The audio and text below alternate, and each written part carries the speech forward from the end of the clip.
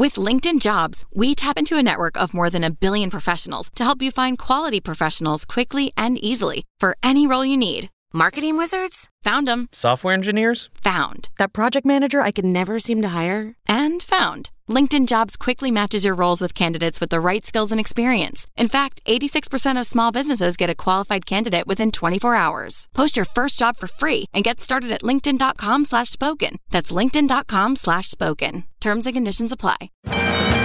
This week, Nico Hulkenberg talks to us about his wild week back in Formula One and why he thinks he's the best-looking driver on the grid. And Andrew Shovlin on why Mercedes, rather than being downbeat, are super motivated to fix their tyre wear problems. And now, from Tom's 70s hotel room and my kitchen table, this is F1 Nation.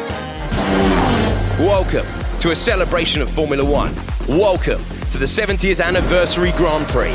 It's a 13th career pole for Bottas, Hamilton second, Hulkenberg third, but alongside him, Max Verstappen on the hard tyre. Yeah, we're underway for the 70th anniversary Grand Prix. No! How on earth was he not collected? So from left, critical. Valtteri Bottas into the pits, you can understand why. And look at Verstappen, look at Max Verstappen here in the wheel track.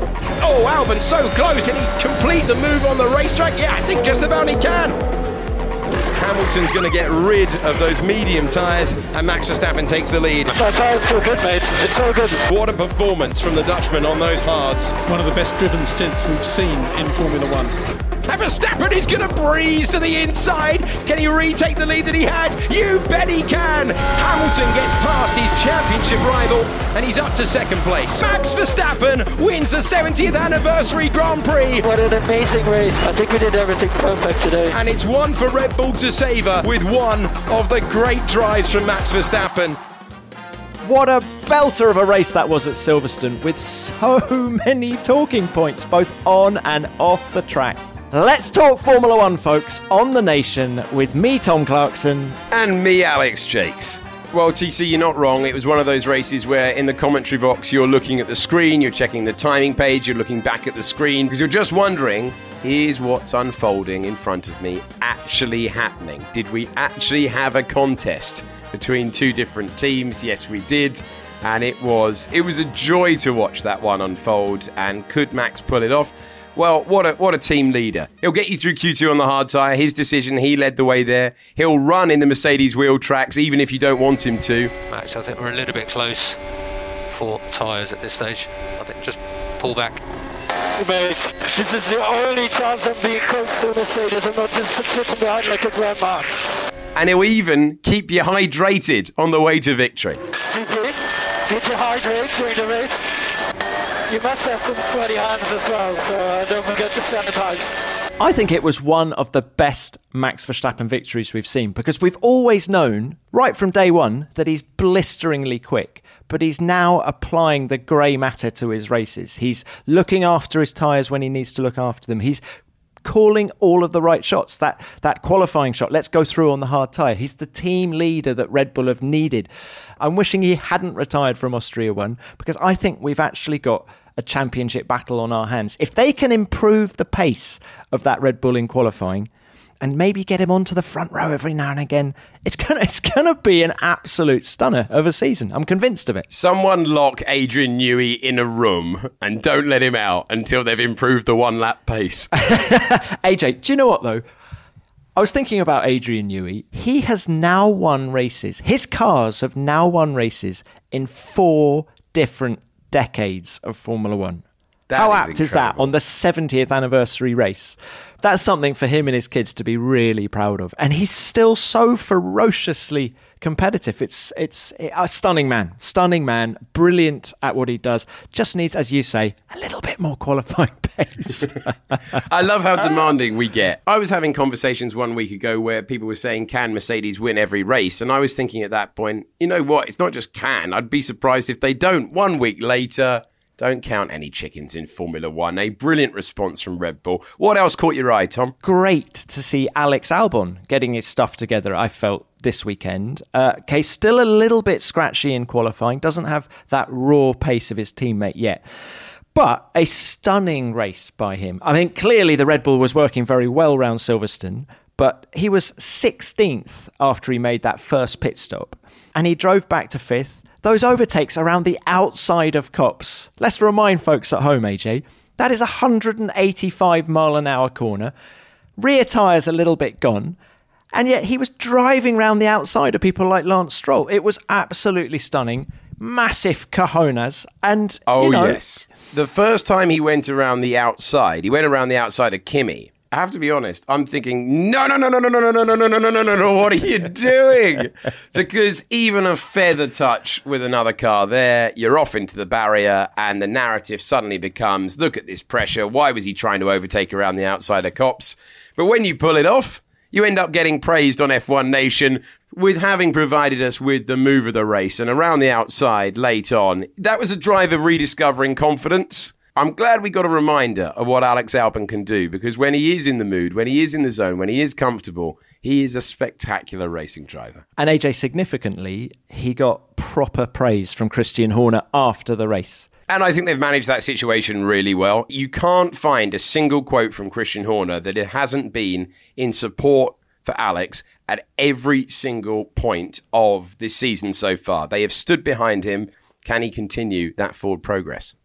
So it wasn't Mercedes' best day. One of the most intriguing things, I think, is how their trackside engineering director, Andrew Shovlin, who we've got coming up on the show in a little bit, reacted to the problems yesterday, actually relishing the challenge of solving this from an engineer's standpoint. Couldn't wait to get into the factory on Monday morning, get his head down and try and get on top of what is causing all of these tyre issues on the softer compounds. But that's coming up in a bit. Ad break time now, and the races just keep coming in F1 2020. If you're looking to upgrade your race weekend experience, you can now trial F1 TV Pro during the Spanish Grand Prix with a free 7-day trial. With F1 TV Pro, you can watch every race live or on demand and with full control.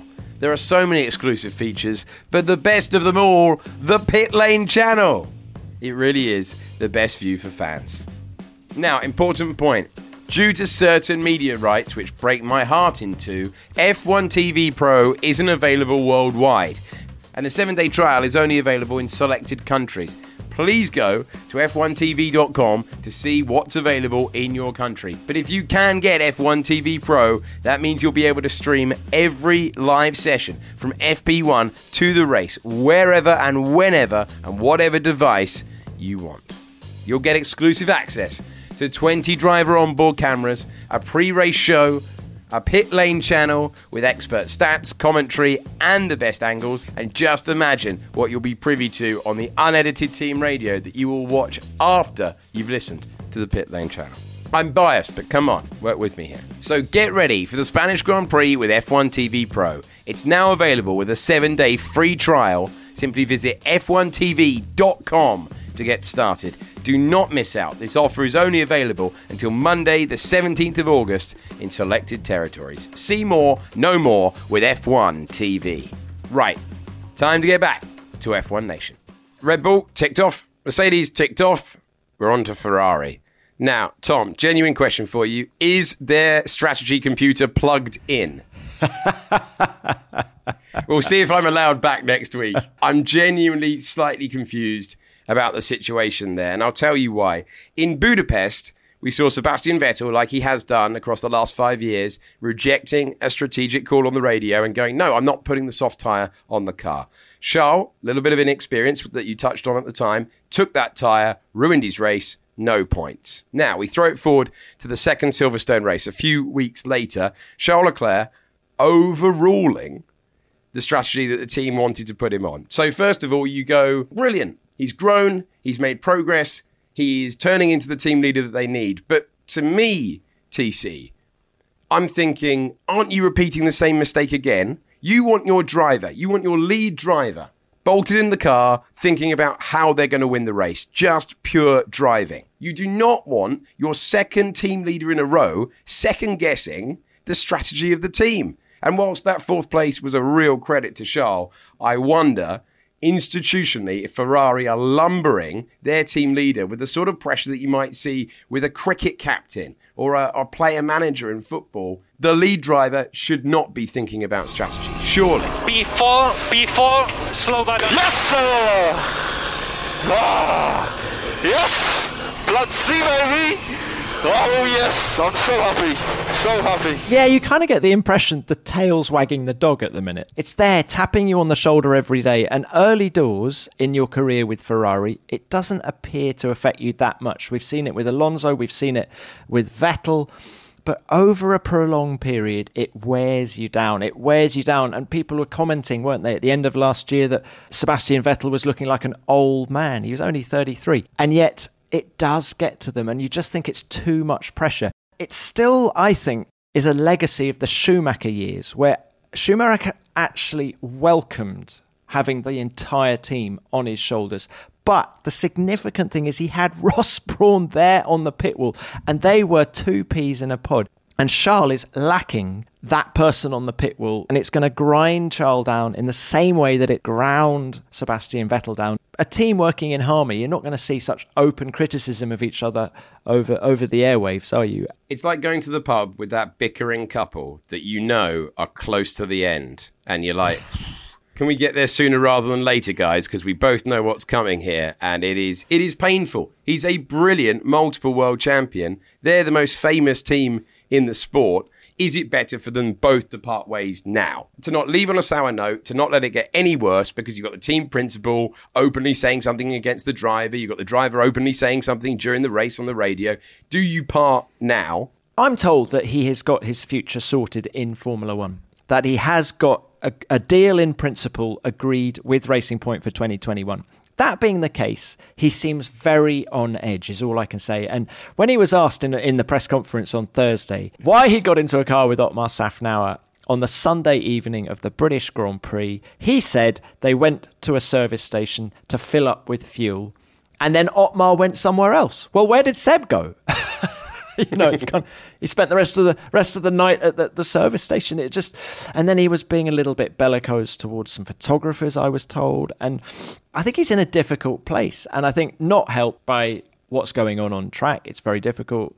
I think he's a proud man, and it's not doing his reputation any good. I just love to see Seb relax and let it come naturally, which is what we saw in the Red Bull years. He was so much fun to be around. He was the funnest guy in the paddock in those Red Bull years because it was coming so naturally. I just hope he gets into a happy place where he can enjoy motor racing, enjoy being in the Formula One paddock, because we're spending so much time in it with these 25 races scheduled for next year apparently. Give it Gio to the end of the season. Would you believe it? It's ad break time once again. ExpressVPN lets you access the internet as if you're in a different country. Netflix has different shows and movies depending where you are. With ExpressVPN, you can unlock thousands of new shows and movies from streaming libraries around the globe. There are hundreds of VPNs out there, but ExpressVPN is ridiculously fast. You can stream everything in HD quality with zero buffering. ExpressVPN is available on every device. Phones, yes. Laptops, yes. Tablets, yes. Even your TV. It works with many streaming services: Netflix, Amazon Prime, BBC iPlayer, YouTube, you name it, it works. You can choose from almost 100 different countries. It's so simple to use. Just fire up the ExpressVPN app, change your location, hit connect, then refresh the page, and the show or movie you want to watch will magically appear. There's so much great TV out there at the moment. Now look, we've all done this in the past. ExpressVPN is a great way to find it, to watch it, and to get it before all of your mates have seen it as well. If you use the link right now at expressvpn.com/F1N, you can get an extra 3 months of ExpressVPN for free. That's expressvpn.com/F1N. Would it be Gio or would it be Nico Hulkenberg? Mr. Super Sub. Mr. Super Sub did a cracking job at the weekend, AJ. So good to have him around as well. Now, there's a guy who was really enjoying himself at Silverstone. So happy to be there. So let's get him on the line. Nico, how are you? I hope you're back at the Racing Point hospitality cabin, feet on the table, beer in hand. Well, Otmar just emptied the last beer, so I'm high and dry. he's not a team player in that respect. How are you? No, I'm fine, to be honest. Right out the car, it's always quite okay. It's just in the car, the G-forces on the neck are obviously quite extreme around here, and it was tough. Yeah, it was fairly unspectacular, my race, but I'm also glad and thankful for that. There wasn't too much fighting and safety cars and stuff like that because, it was enough on my plate the last 10 days as it was. I mean, how do you feel after a race anyway? And how do the emotions compare with this particular race? First one for donkeys a years. Well, how do you feel after the race? It depends how the race went, how the weekend went, obviously. I mean, physically, sometimes you're a bit more knackered. It depends if it's hot. Is it a fast track? Is it a slow track? These factors have a big influence. So there's some races that are really kind of quite easy and some races are really tough. Like Singapore always very tough. Hungary tough. Here, when it's hot, it's tough. For different reasons, but there's a couple of really tough ones and a couple of more chilled ones. And were you able to enjoy being back? Or are you just totally focused on the moment, totally focused on the result, starting in P3? No, to be honest, you know what? I kind of said, and a friend said to me, you know what, Nico, you did 100% yesterday. Today, it's just all, add-on and goodie. Just go out there, have fun, and enjoy it as well. When you have a good car beneath you, obviously we thought it would be even a bit better. But still, it was, a decent car and enjoyable. So I kind of tried to, inhale that too and appreciate the moment there. Nico, the opening 8 months of this year, can I just take you back to that? While we were all testing in Barcelona, right, in February, you were at the Rio Carnival. All right? We were freezing our knackers off in Barcelona, looking at this racing point. You were doing the Samba on the other side of the world. I mean, how was the Rio Carnival, by the way? Oh, it was great. Fantastic. If you haven't been, definitely it's one of them things you should do in life once. 2 million people on the streets. But how do you what happened over the next 8 months for you personally? Well, like you said, in the beginning of the year, I was traveling a bit. Brazil, I went to Miami, I went to a few destinations, just having fun with friends, enjoying life a bit more than usual, without, the busy schedule and, having to be there or there. But then obviously COVID hit and, I was also obviously under quarantine like many other people. So spent quite a bit of time in Germany during this period, which was good because it was obviously more under control in Germany and restrictions weren't that bad like other places. So the outside life, and we were lucky with great weather, was still quite enjoyable. Not racing, but then also not having to watch it was obviously, I didn't miss anything because there was nothing happening. Did you watch the opening 3 races? Austria 1, Austria 2 and Hungary? I'm talking March, April when we were in lockdown. Yeah. Because there was, the world kind of stopped and there was only virtual racing, which I'm not that into. But then, obviously once racing resumed, I was watching and then I'm like kind of sitting at home having to watch it is like, that's not so nice anymore. But and then, this obviously how this came about 10 days ago, just so suddenly, so unexpectedly. But hey, use the opportunity, I guess. Had you kept in touch with the likes of Otmar, Ton McCulloch, all your old muckers at Racing Point? I mean, yes and no. I mean, we met many times in the paddock, but that's chit-chat, a couple of occasional, chats or phone calls on Christmas or birthdays like that, yes. But nothing really beyond that. How do you rate your performance? Because you've had such a whirlwind time of it at the last 10 days. What would you give yourself out of 10 for your performance in the last week racing around Silverstone? Very honestly, I'd say average at best. Yeah, I'm half joking here. Don't say it with a straight face then. You said it with a straight face. Absolutely done me, Nico. So better than average, and everyone mighty impressed with that lap. Actually, that lap didn't feel so good in Q3. But anyways, it was good enough. The race, it's good, obviously. It's just hard when you don't know a car and you don't know many things that are just, coming new at you the whole time during a race. The fuel goes down, tires, blah, blah, blah. And adjusting to that. I think I did okay. It's just a shame with that third stint and with the blister. Otherwise, it could have been better, obviously. I guess apart from that, I'm pretty happy with my work today. I don't want to get too techie here, but how was your start? Because Max got you off the line, and how much did that sort of compromise your race? he had a lightning start, but it didn't compromise my race at all, to be honest. It had no impact, actually. But yeah, it was a bit slow. My reactions were a bit slow watching the replay. And then also the drive out was not so good. I had a bit of a wheel spin, so that was a bit costly, but luckily it's not a long run down to turn 1, so that kind of helped. And yeah, obviously I just lost that one position to him at the start, but then I was able to hang on to 4th.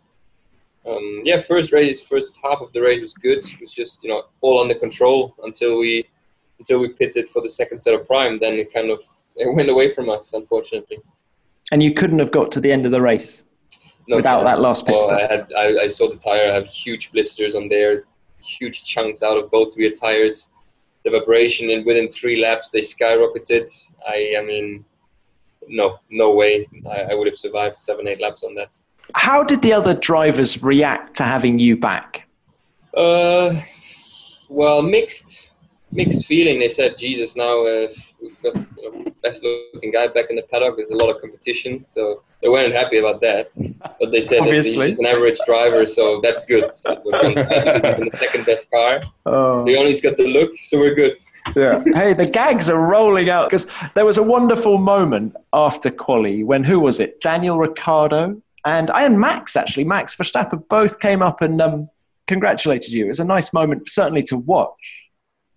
Yeah, nice to acknowledge of them. Obviously, they're, mates and pals, or whatever you want to call it.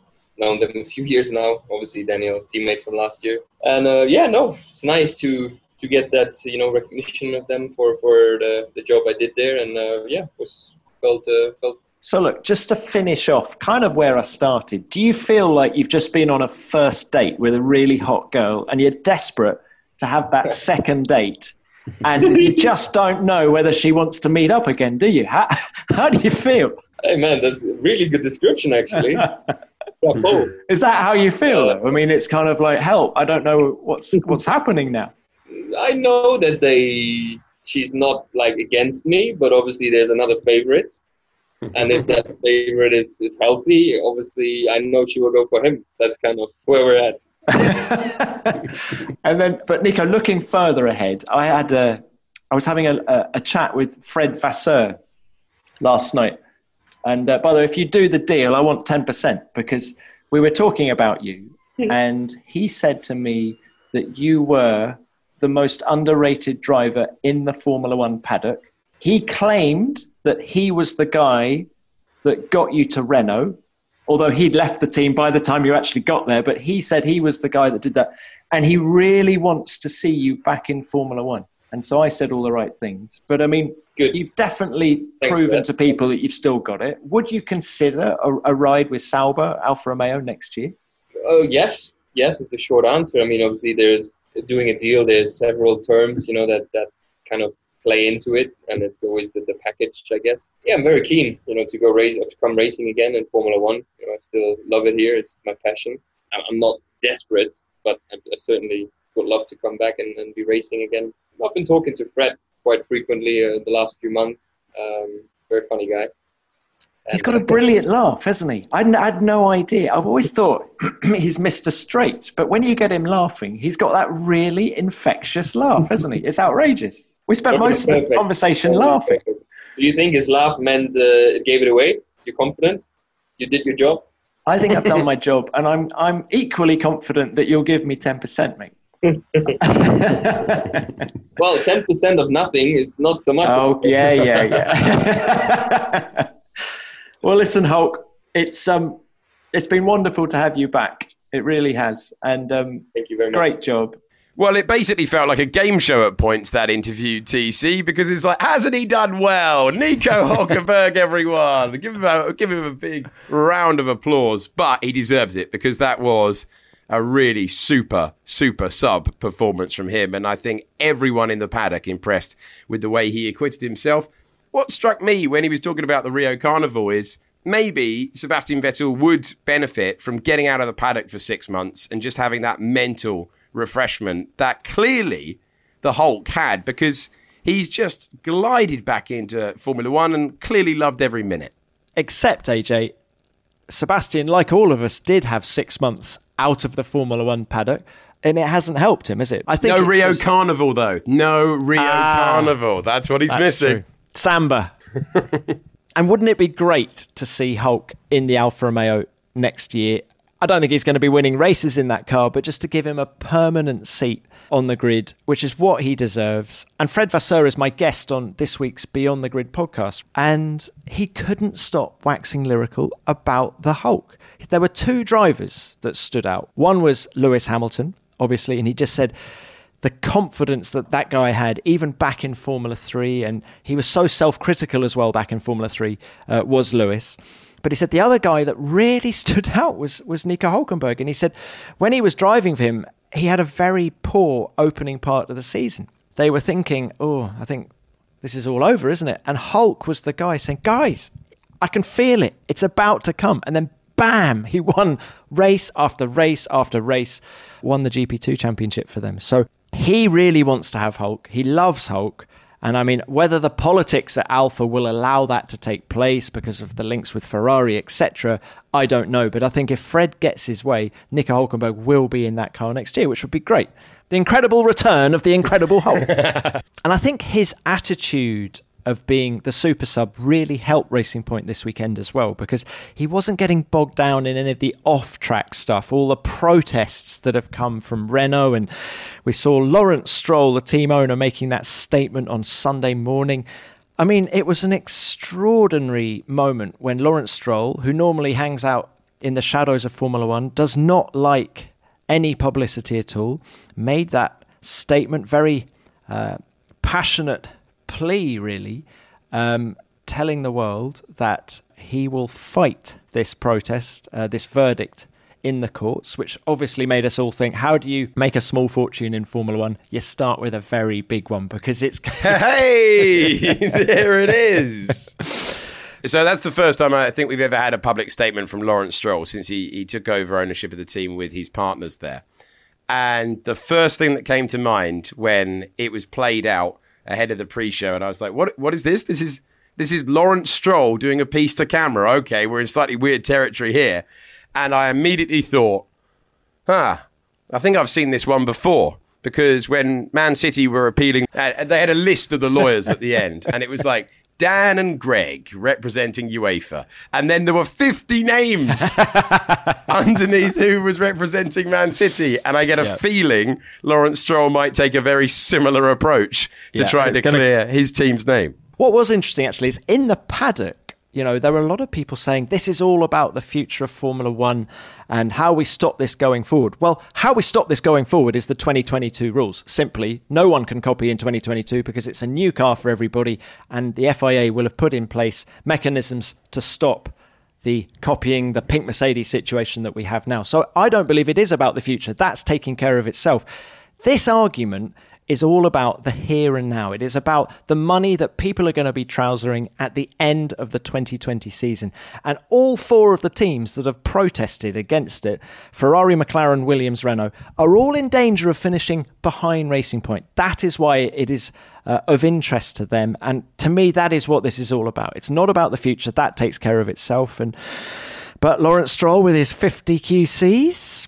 Will there be more people in the garage? Will there be more people in the courtroom? It's going to be a good Netflix episode anyway. I have to say, you're usually told, if you ever get any broadcast training, don't make anything of, you know, a brawl on the pitch if you're covering rugby or you're covering football. Well, I have to say, we've had a brawl in the paddock this week, and it has been incredible to hear and read some of the things that people are prepared to say on the record that normally would only be said behind closed doors. It's been an incredible week for F1 in that regard. Everyone at each other's throats. And how apt on the 70th anniversary Grand Prix, because it's always been like this. Happy birthday! I mean, it really to us. It has always been that way. And a latest chapter in the political wranglings of Formula One. I'm sure there's a load more we could say about that protest, AJ, but I've got to get out of this 1970s hotel room. Your luxury suite. The luxury suite. Yeah, I mean, honestly, I'm not sure what's bigger, the Silverstone wing or the room that you are in. Yeah. It's outrageous. So I'm going to have to scrape myself out of here, head to the airport, off to the Spanish Grand Prix, the third of this triple header. This hotel life, AJ. Can't remember it. It is but a distant memory for me. Holed up in the bunker at Biggin Hill, Formula One headquarters. But another trip for you, another round of interviews to come, but a big challenge ahead for Mercedes, Tom. Yeah, and as you and I are speaking now, on Monday, Mercedes are all in the factory at Brackley, scratching their heads, trying to work out what happened over the weekend. And is the same thing going to happen at the Spanish Grand Prix? Yes, the tyres are going one step harder, the same as the British Grand Prix 10 days ago. But the temperatures in Spain, AJ, it's going to be hot down there, man. The Costa del Sol, boom, that is exactly what we're facing. It's going to be 30 degrees, and that could potentially play havoc, because the hotter the track temperature, the softer the tyres become, even the harder compounds. And so can Mercedes sort that out? Well, after the race on Sunday, I caught up with that man, Andrew Shovlin. When you push the car outside the normal operating region and you start to see where it's sensitive to performance, occasions like Singapore in 2015, where we had a car that you'd almost struggle to not put it on pole, was a long, long way off the pace. And you suddenly, I'd say over the years where we've had those bad races, Mexico was one 2 years ago, that we came back and won last year, and there've been a number. But when we've had those bad races, it's actually kind of taught us more about where the performance exists on the car. And some of them we've realised there's mechanisms at play that we didn't even know about that are quite critical, and they become sources of future development. This wasn't something that last year's car suffered from, and this year's car is by and large an evolution of last year's car. There's not any areas where we've really changed philosophy. We've just been pushing down, the same paths for development. Right now, we don't understand what the problem is.